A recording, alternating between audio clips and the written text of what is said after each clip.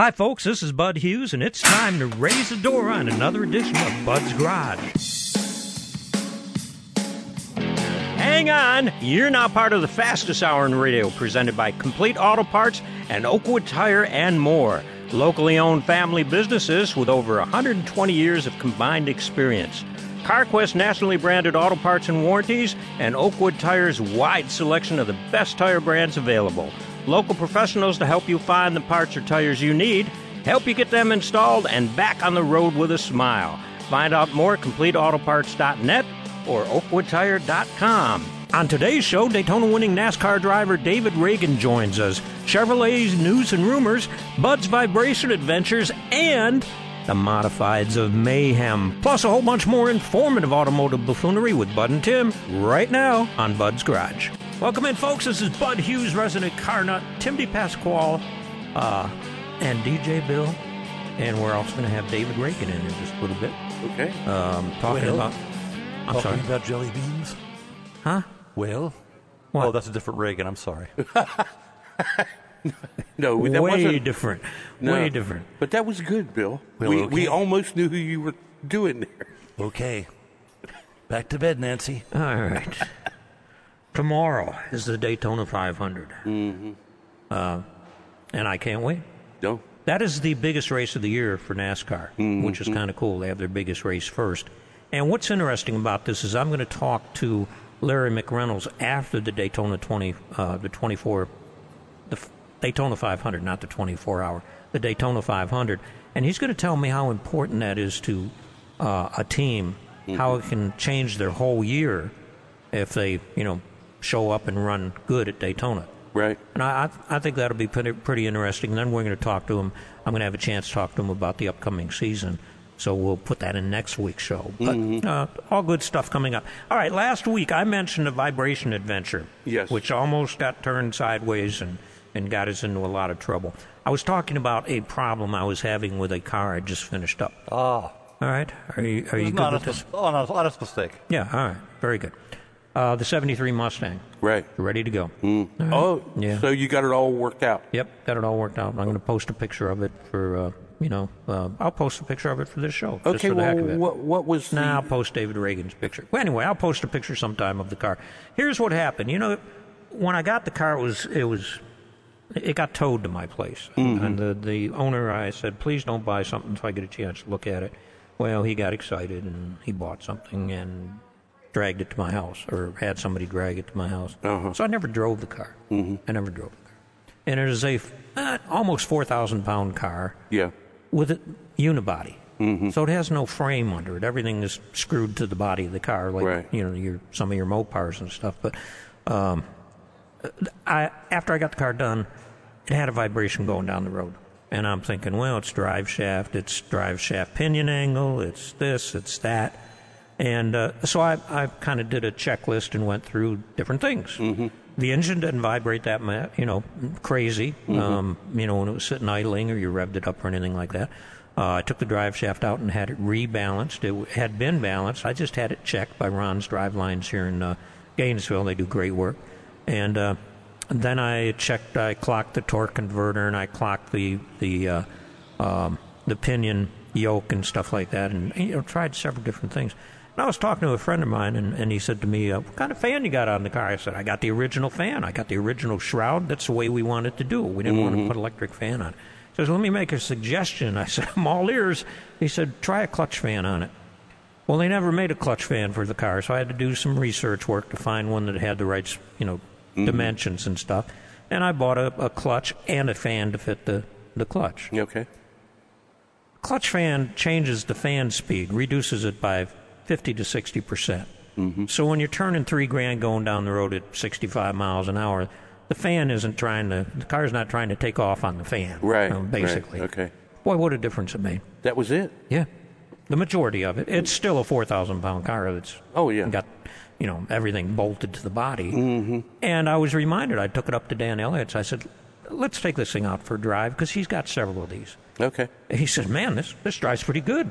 Oh, and I said, okay, we're good. Okay, we're good to go. If Dan says it's stamps good, it, we're good then to go. it's All good. right. Okay. Okay, Bill, you got a story for us. Whip it on us. Well, Bud, we have a trivia question in our database. What was the 1 year that there was not a new Corvette? Once Corvettes started coming out, there was 1 year where there was, for example, no 1983 Corvette. Or so that was believed. There is one in existence. And It's in the museum, yeah. In the museum. Yep. And it's an interesting story about what happened with that Corvette. It was built on June 28th, 1982, the one that's in the museum. One of the fourth of 43 pilot assembly cars made to validate production processes and test and train and that kind of thing.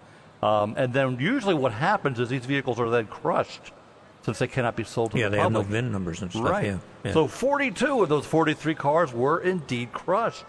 But one, affectionately named RBV 098, slipped through. It was found by a plant manager in 1984, parked outside, neglected. He had it cleaned up, put on display. It got an American flag motif paint job, and then they later changed it back to the original solid white. And General Motors loaned RBV 098 for display in 1994, and then eventually just donated it. And so it's a literal automotive unicorn, or an artifact of one of Corvette's most sweeping upgrades ever. Wow. And Wow. the car never came out because they kept.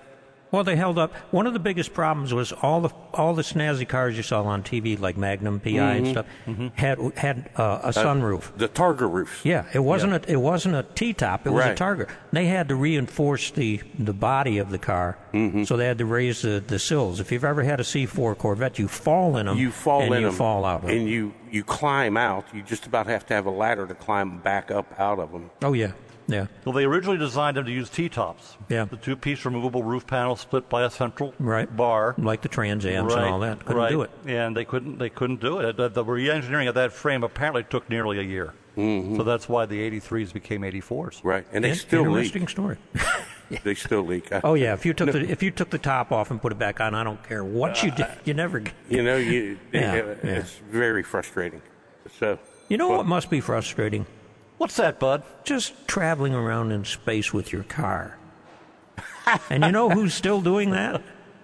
Captain Kirk? No, Starman. Oh, Tim, Starman. tell us about Starman. Well, Elon Musk launched his red Tesla Roadster into space 6 years ago. Was it that long ago? Yeah, Man. in 2018. So it's a 2008 Tesla Roadster. And what they wanted to prove was that this large rocket, the Falcon Heavy, could launch heavy payloads. Yeah, 3,000 towards- pounds, I think it was. Yeah. So they could, when he moves to Mars, he can get his groceries delivered or whatever, you know.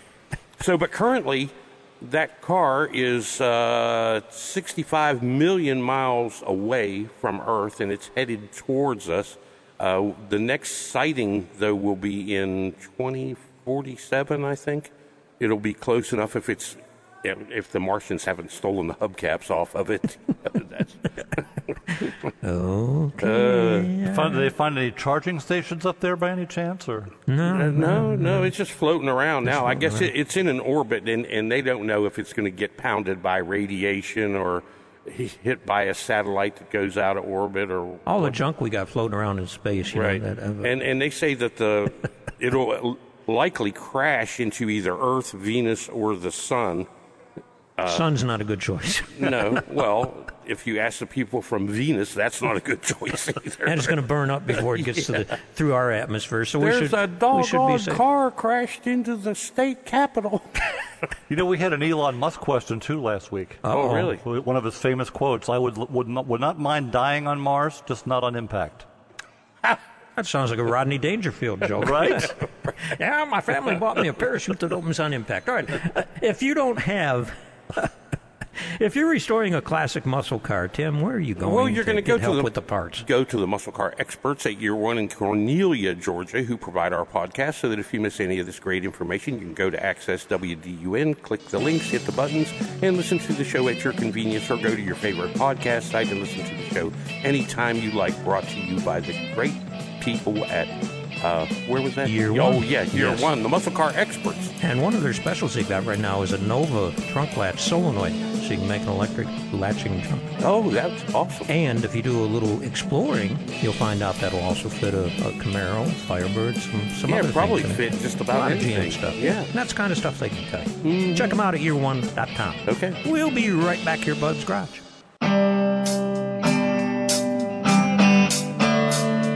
Welcome back into Bud's Garage, presented by Oakwood Tire and More and Complete Auto Parts. Locally owned, nationally backed, and happy to serve you. Okay, this segment's brought to you by the great folks out at Hardy Chevrolet, where they invite you to find new roads in a Hardy Chevrolet. All right. Do you remember last week we talked about the Blue Flame engine? Bill, Oh, do you yeah. remember? There was no Blue Flame superhero, apparently. That is correct. Well, that led to the development of the small block. We sometimes call it the mouse motor. Mm-hmm. Okay? Everything from a 265 to a 400 small block. Right. We had back in the day. Hey, do you remember why it was called the mouse motor? No, I don't. Well, it was because when Chrysler had come out with the Hemi, and they called that the Elephant. Oh, and, okay. And then when they came out with the small block Chevy, Elephants are afraid of... elephants are afraid of mice, and they called that the mouse motor because it was able to beat the Hemi. Huh. And you Wow. thought you had useless information to dispense. Well, I learned that on Bud's Garage, I'll have you know.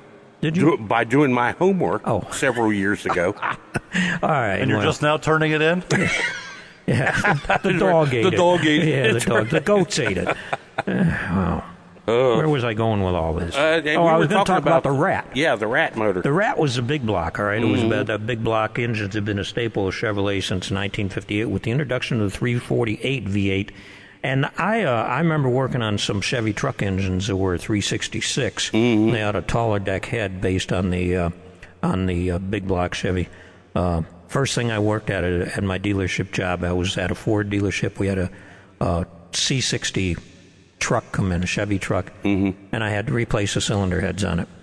And it was way down in there. Needed a step ladder to get up into the truck, up into and then the another step ladder to get down. But yeah, I think they wanted to see if I'd last more than a day or so out in the sun working on that. But anyway, I digress. When it entered its fourth generation of the big block engines in the 1960, it got up to 427 by that point in time.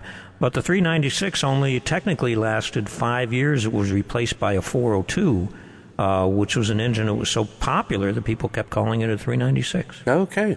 And so it was. Then we got into the small gears, and the big block kind of went away. But it's they eventually put them into the Camaro, the Nova, and the Monte Carlo. I actually had a 1966 Chevy Caprice that I bought from the original owner for $600 that had a 396 in it. It was an awesome running car. Yeah. But the windshield dripped on my girlfriend when it rained. She didn't like it, so I got rid of her too. You kept the car, didn't you? Oh yeah. Oh, okay. I'm just making sure. All right, let's go to some news and rumors from Chevrolet first of all. Tim, I'll let you start out with the rumor of the week or the month or whatever on the 8.3 Duramax diesel. Oh yeah, this is very interesting that they're talking about. There's a rumor going around that they want to make an 8.3 Duramax diesel for the Chevy 3500 because right now they are rated to tow 36,000 pounds, but the Ford F450 in single cab 2-wheel drive configuration can hold 40,000. Yeah. So they're hoping that this. I mean, it just brings up so many questions. Though, will the rest of the driveline be able to handle the torque? And I think so on a 3500. Yeah, that's a pretty big driveline. Mm-hmm. And the transmission, will that 10-speed transmission work? And you get into this, what, 40,000 pounds? That's half a tractor trailer. Yeah, right. And I guess there is a use for that. But, being an old guy, I start thinking if you got a dozer and an excavator or something like that, and you're working in that business, you could use something like that. Well, yeah. I mean, at what point does it make sense to go to Get a a Class tractor. 6 or Class 7 vehicle that's got a bigger frame and bigger brakes and bigger tires? But you see these trucks now, the F450s and the Duramax diesels that all have big tires and big brakes as well. They can handle it. Yeah. What's interesting is that the larger displacement may produce fewer NOx emissions. So, it's a big engine, but it may actually produce less emissions because they lower the compression ratio and stuff on it. Uh-huh. So we'll find out Okay, as we time will. goes by. I'll tell you what is interesting is they're talking about bringing the Chevy Volt back out in 2026 Yeah. as a plug-in hybrid. And we don't have the microphones in this studio, so I can hold the picture up and you can see them. But just Google 2026 Chevrolet Volt. That is an awesome-looking ride. Oh, yeah. If it would look like that, that would be awesome. Well, yeah, this is computer-generated, but that's not far from what it looks like now. So, Right. I think that's going to be pretty cool. Meanwhile, here in the real world, we have the Chevrolet Trax and the E-Ray Corvette. Now, the Trax are coming in daily at Hardy Chevrolet, and they do have an E-Ray Corvette on order for somebody. They're both on the Car and Driver's 10 best list. So I called Mike Corman. I'm talking to him. And I said, wasn't the Trax kind of a EcoBox type thing when it first came out? Yeah. He said, not anymore. Wow. And then I started talking. I went online to look at what they look like. Man, they have changed them. And for 2025, they're going to make that thing look really, really nice. And I think it's going to fill a spot for the two-row SUVs, compact. And it starts in the mid-20s. Wow. That's amazing. That is. For anything you can buy now in the mid-20s that is as nice looking as his Trax, and he says between them, the Silverado and the Equinox, he says they got a great lineup. The Traverse on up, the Traverse, the Tahoe, the Suburban, they're all three-row vehicles, but they got a good selection of them up there right now at the dealership. Okay. And if they've got a good selection of new stuff, you know what else they've got a good selection of? Yeah, trade-ins. Yeah, they got trade-in stuff that's across the board. Pickup trucks, cars, great service department, medium-duty truck department. We're talking about this big 3500 coming in. You got a big truck like that's got the diesel and stuff in it. They can take care of it for you, even if you've got something bigger.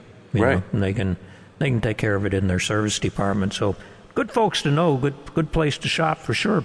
Now next month, I'm going to tell you about a new crate engine that's coming out, an LS engine that's coming out for the LS guys. That are putting them in Everything. Yeah. And I'm sure it's going to be a plug and play system, and it's going to be awesome. I didn't want to tell you everything about it this week, but I saw a blurb just the other night about a new Silverado that they now have a 4-cylinder engine in that produces within 50 horsepower of the 5.3 LS motor.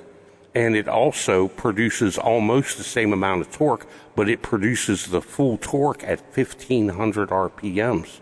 So like when you're pulling the boat out of the water, Yep. and you really need that torque at low speed, and it gets incredible mileage. So, that's awesome that they can get that torque at that low RPM. Right. Because like you say, if you're pulling a boat out of the water, you don't need, you need the torque. You don't need the speed, you need the torque. But if they got it at 1,500 RPM. Where the LS, I think you get the peak torque of... it's up higher, yeah. Yeah, it's up like close to 3,500 RPM. Correct. So you'd have to be really spinning the wheels to get that boat out of the water then. You know what? I'm going to do my homework on that. That sounds very, very interesting. And I'll check with Mike about it and find out if you got some of these coming down the line. Yeah. Because, man, that's a lot of torque for a little engine. Right. What is it, twin turbo, 4-cylinder? You know what? They didn't go into detail on it. They didn't.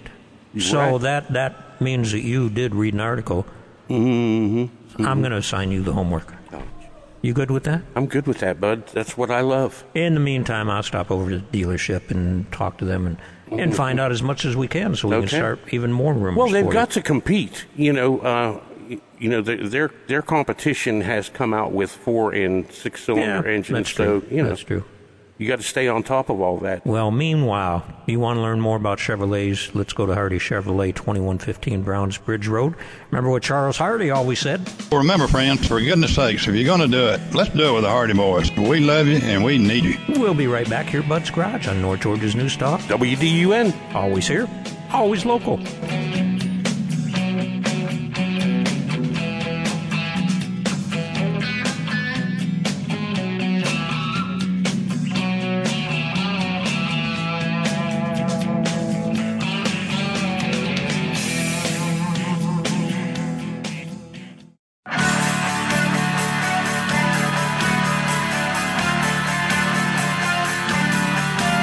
Welcome back into Bud's Garage, brought to you by Complete Auto Parts and Oakwood Tire and More. From first responders to daily drivers, the parts, tires, and repairs for what our town drives. Well, our next guest, Tim, I met at the Ice Cold Shriners Bowl at Lanier Raceway quite a while ago when I was teaching at Lanier Technical College.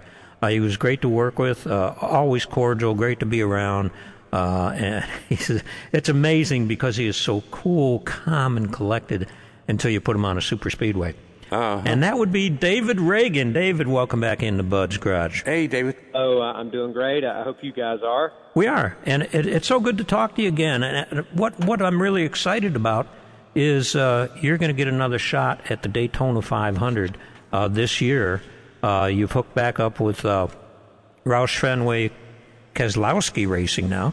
And tell us about how that transpired. And then we're going to talk about your first Daytona 500 that you ran back in 2011. Yeah, I mean, it's always outstanding to have an opportunity to be in the Daytona 500, the great American race.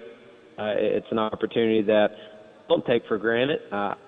Compete in a lot of them over the years, and I've been really close to winning a couple of them here and there, but I really wasn't out searching for another Cup Series opportunity. I'm happy with my semi-retirement the last couple of years. I have went back and run a handful of races, but I continue to do all the tests for Ford and Ford Performance Group on the NASCAR side.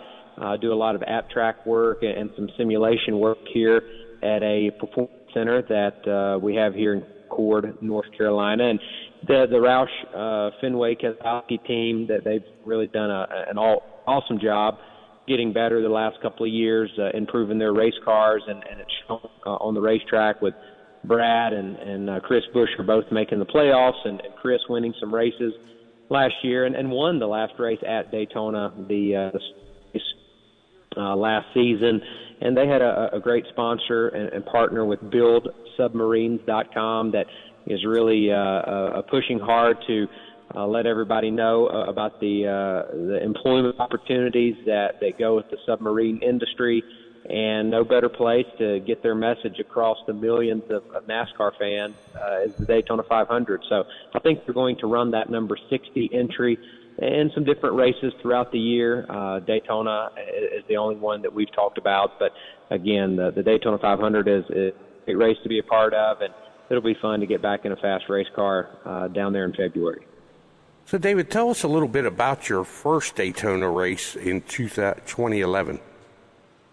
Well, my first one was back in 2007, and I was a raw green rookie that I didn't know a lot, but somehow we finished fifth. I remember it was a tough weekend on there. I ran the ARCA. I think we finished second or third in the ARCA race. I had a lot of momentum. I got in an accident in the dual race in our Cup car after qualifying in the top five. So I had to go to a backup. We wrecked in the Busch race on that Saturday, and then go back Sunday, a long 500-mile race, and we crossed the finish line. And so what an up-and-down weekend for my first official Speed Weeks many years ago. And my last Daytona 500 was in 2011, leading on a white checkered restart at the end. 2 laps to go, I get black flagged for a proper lane change before the start-finish line. That it was a new rule. I interpreted the rule a little different than what NASCAR interpreted the rule, and they certainly made an example out of me there on the 2 laps to go, and that it was bittersweet. We had a great car, led a lot of laps that day, and then the last couple of Daytona 500s, we've had some top 10s the last couple of years. So it's a long race. You have to have a little bit of fortune and some good luck, but certainly a fast Ford Mustang goes a long way, and expect to have one of those this year again. Well, you bring that up, where you change lanes at the end of the race. I'm sorry, I had the year wrong. Are those officials now working for the NFL? Because there's been a lot of weird stuff going on over there now, too. Yeah, maybe they've changed.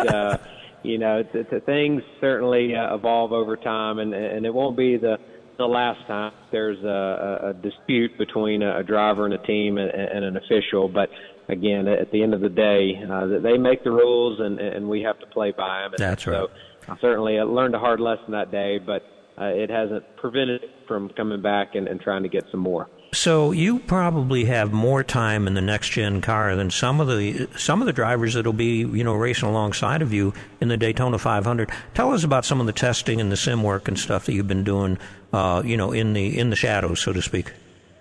Yeah, the next-gen car has been a big project and undertaking for the whole NASCAR industry in the last couple of years. A completely redesigned chassis, body, transmissions, the whole drivetrain, a lot different, independent rear suspension, a 6-speed sequential gearbox, a lot bigger wheels that allow for bigger braking systems. And so the car really has changed a lot. It took a good year for the teams to really understand the sweet spots, where to make the adjustments and work on. But last year was really an evolution.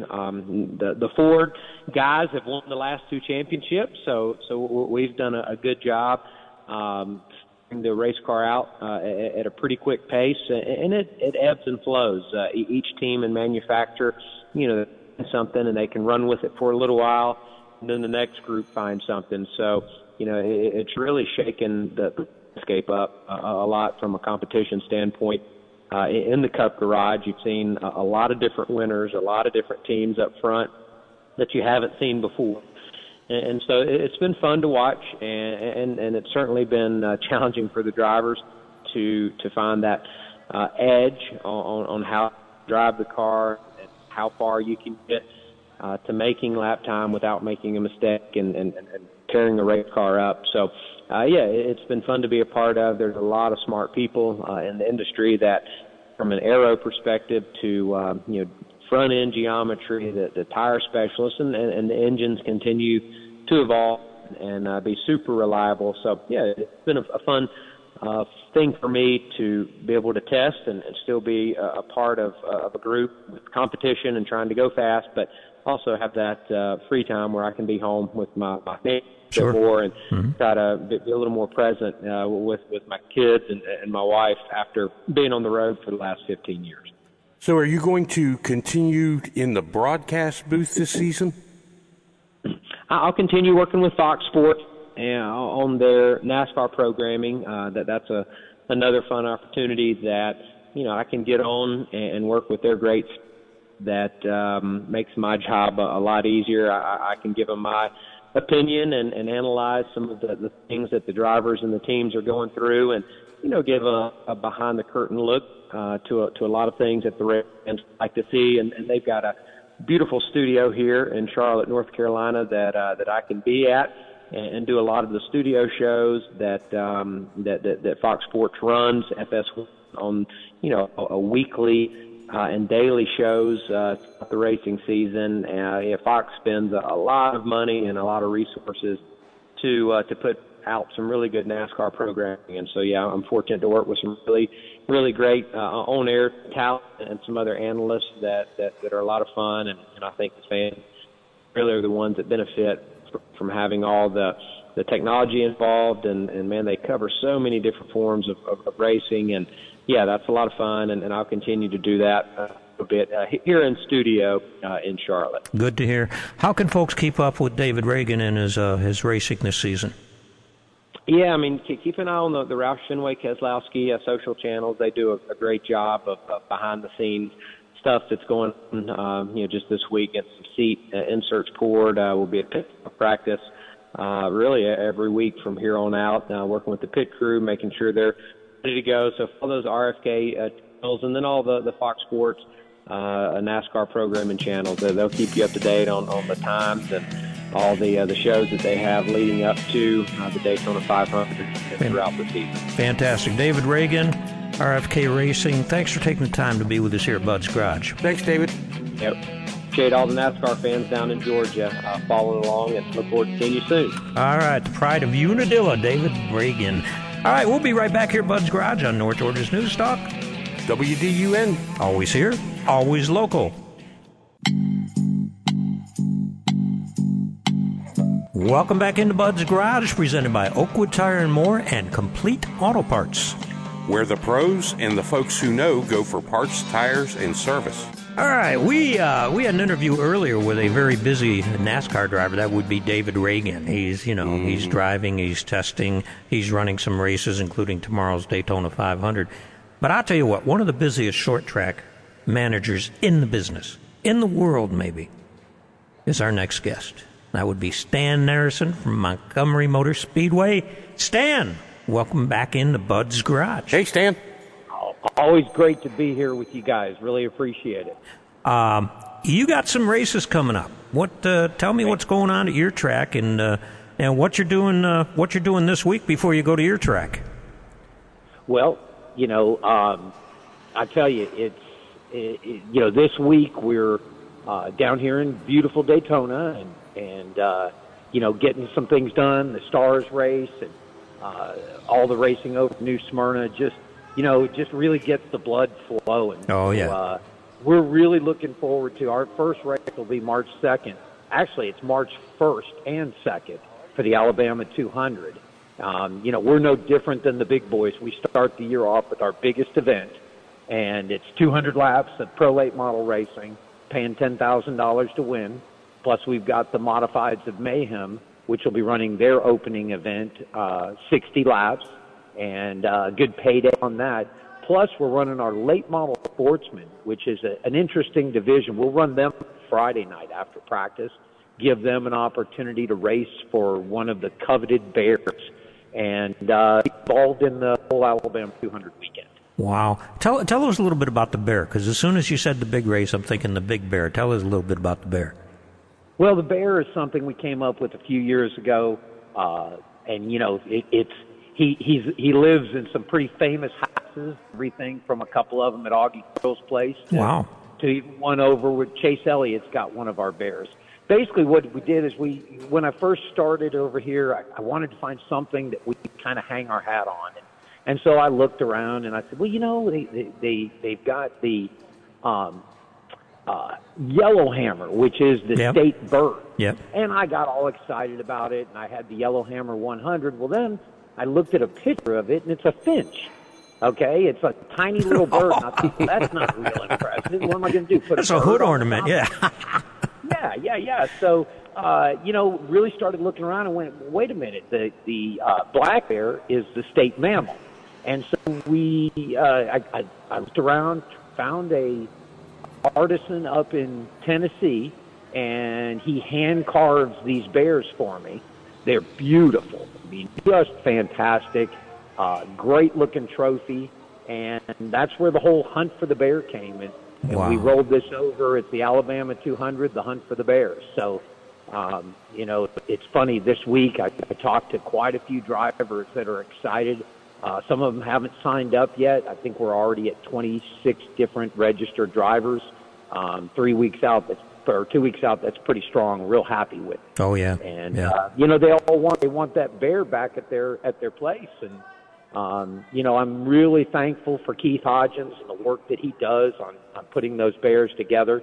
And it's kind of cool to have a one-of-a-kind trophy in your trophy case. That is right. And you got one at Chase's house right now. Yes. Well, I need to go pick it up and put it in the koi pond for a few days. So, Stan, how many cars typically run in that race? We'll more than likely start 32 cars. We usually, we'll lock 24 in on time. We'll do 6 from the last chance race, and then we'll have 2 provisionals going back to the Show Me the Money series from last year. So generally we'll start 32, and we'll just put on a heck of a show, with 200 laps of racing and controlled cautions. It's really an event that the Pro Late models don't usually get an opportunity to run. That kind of is held back for the Super Late models. But we really, we felt like with car counts that we have and the participation that we get, that it was time for us to put together a big race like this, big money race, and give these guys an opportunity to kick the season off with a grand event like this. That's way cool. Now, this is March 1st and 2nd, and I know you got an event coming up in April, which we'll call you back and talk about that. How can folks learn about tickets and times and all that stuff for this upcoming race? They can either go to our Facebook page, which is at Montgomery Speedway, or they can go to our web page. We've got all the information on there, schedules, opening time. And that's at MontgomeryMotorspeedway.org or .com. Either one will get you there. Stan Narrison, Montgomery Motor Speedway. Man, just thanks for hanging out with us for a few minutes. I know you're a busy man. We'll let you go. But we look forward to seeing you at the races. Man, can't wait. Thank you guys so much. We appreciate it. We get a lot of racers that come over from the Atlanta, really all over Georgia, and happy to have them, and appreciate any chance you guys give me an opportunity to talk about Montgomery Motor Speedway. Our pleasure. All right. Okay, Tim, officially this happened last month, but I wanted to bring it up because the Daytona 500 is tomorrow, and NASCAR honored the first female Daytona 500 driver with a Hall of Fame induction this year, and that was Janet Guthrie. She won a particular award called the Landmark Award. And what is that award, Tim? Well, she won the Landmark Award, which is an award given to people who have made a significant contribution and promoted NASCAR's growth and esteem. And she will join Anne B. France and Norma Dusty Brandell as the third woman to be inducted into the NASCAR Hall of Fame. Well, from 76 to 1980, she had to overcome a lot of challenges in her career. She confronted snubs by other drivers, officials, and fans, and had difficulties with sponsorship.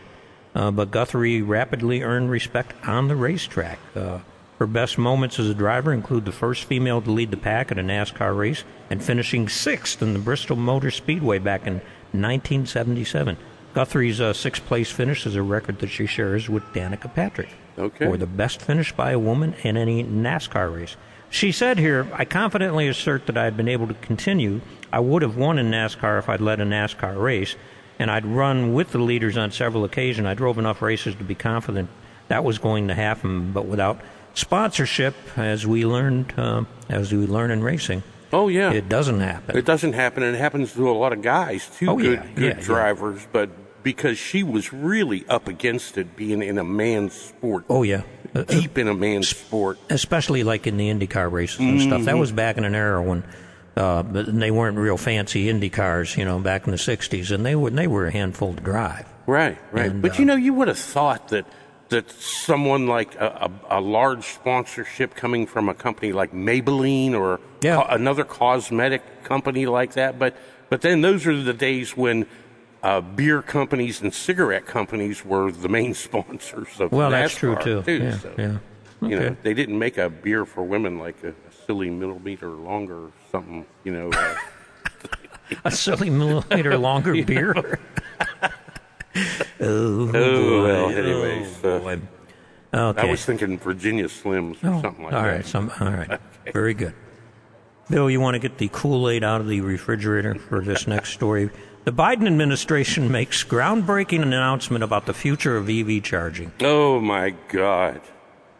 Can't we just stick a fork in it? Because it's done. It's done.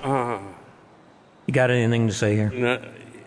The Department of Energy announced a $325 million in new funding to make public electric vehicle charging. They're going to fix up 4,500 out-of-service chargers, install new chargers in underserved areas, and reduce battery costs.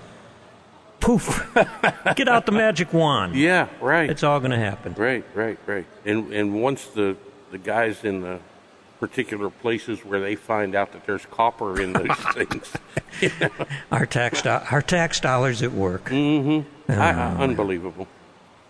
You know what's unbelievable? What? That you don't have a classic restoration project going right now with all the classics you have out at your shop.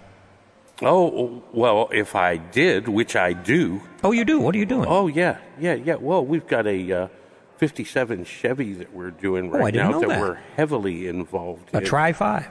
Yeah, right. Cool. And it's a 4-door, and it belongs to a retired lady, and it's got an LS motor in it, and a wide white walls and a Continental kit. Cool. And I like the Continental kit on the She 57 says Chevy. Yeah. that she wanted a 4-door because she didn't want her friends to have to crawl all over her when she takes them out for tea.